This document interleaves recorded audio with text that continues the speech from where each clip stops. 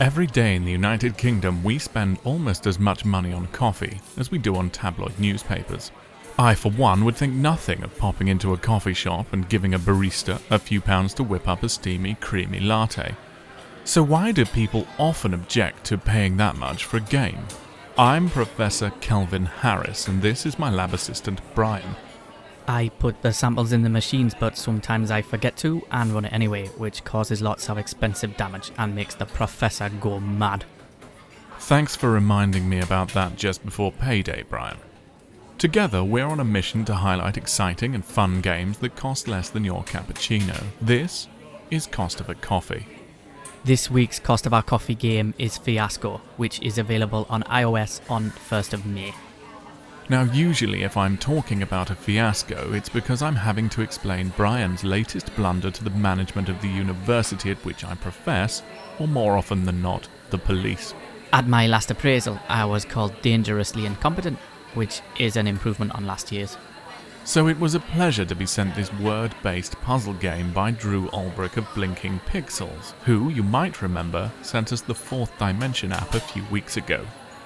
Fiasco is a cross between Tetris and Lexilus. Now, I would say Scrabble, but I suspect that Hasbro and Mattel's lawyers exist in an ethereal plane adjacent to our own and can see and hear everything we say and do. Now, a mashup of Tetris and Words with Friends sounds like a bizarre combination, I hear you say. That sounds like... We did the parroting joke 2 weeks ago, Brian, and it was poor then.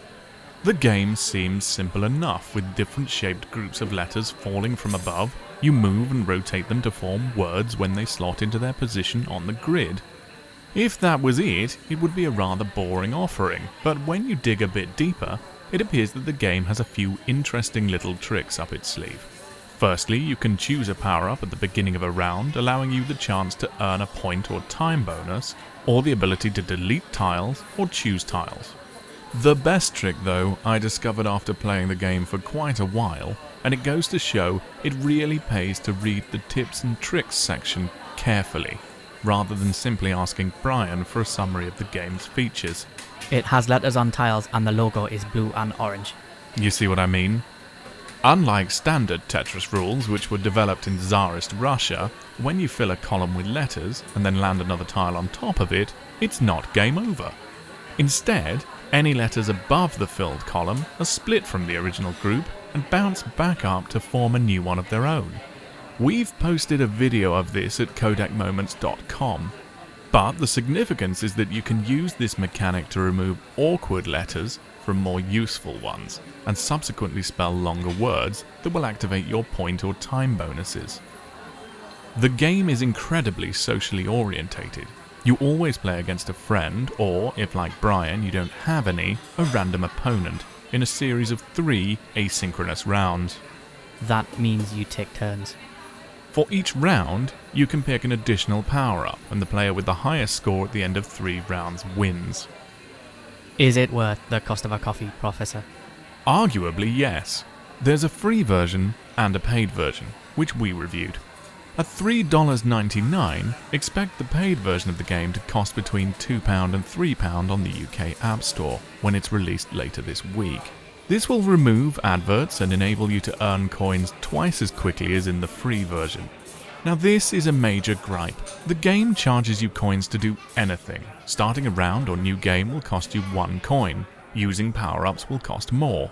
Coins generate at the rate of 1 every 6 minutes in the paid version, to a maximum of 25. But don't worry, you can always buy more via microtransactions in a game you've already paid for. Now, I understand the need for pacing and revenue generation in a free game, but it's frustrating in a paid-for version, as I've previously discussed with relation to Bridge Constructor. Doubly so when one power-up in Fiasco is locked until you've played the game with 3 of your friends. Imposing restrictions on how often people can play and locking features in this manner seems a little bit stingy in what is a not insignificantly priced paid-for version. That aside, the game is a lot of fun to play, and if you have a few select friends with a competitive streak and a good vocabulary, it could be a great experience trying to top that leaderboard. Think of it as a wordy Trials fusion. Fiasco is available on iOS from the 1st of May and will have a 75% discount at launch. For more information, or if you can suggest a game that costs less than a cappuccino, please visit codecmoments.com or check us out on Facebook, Twitter, or Google+. You can also email the professor by emailing him an email to his email address, prof@codecmoments.com. See you next time.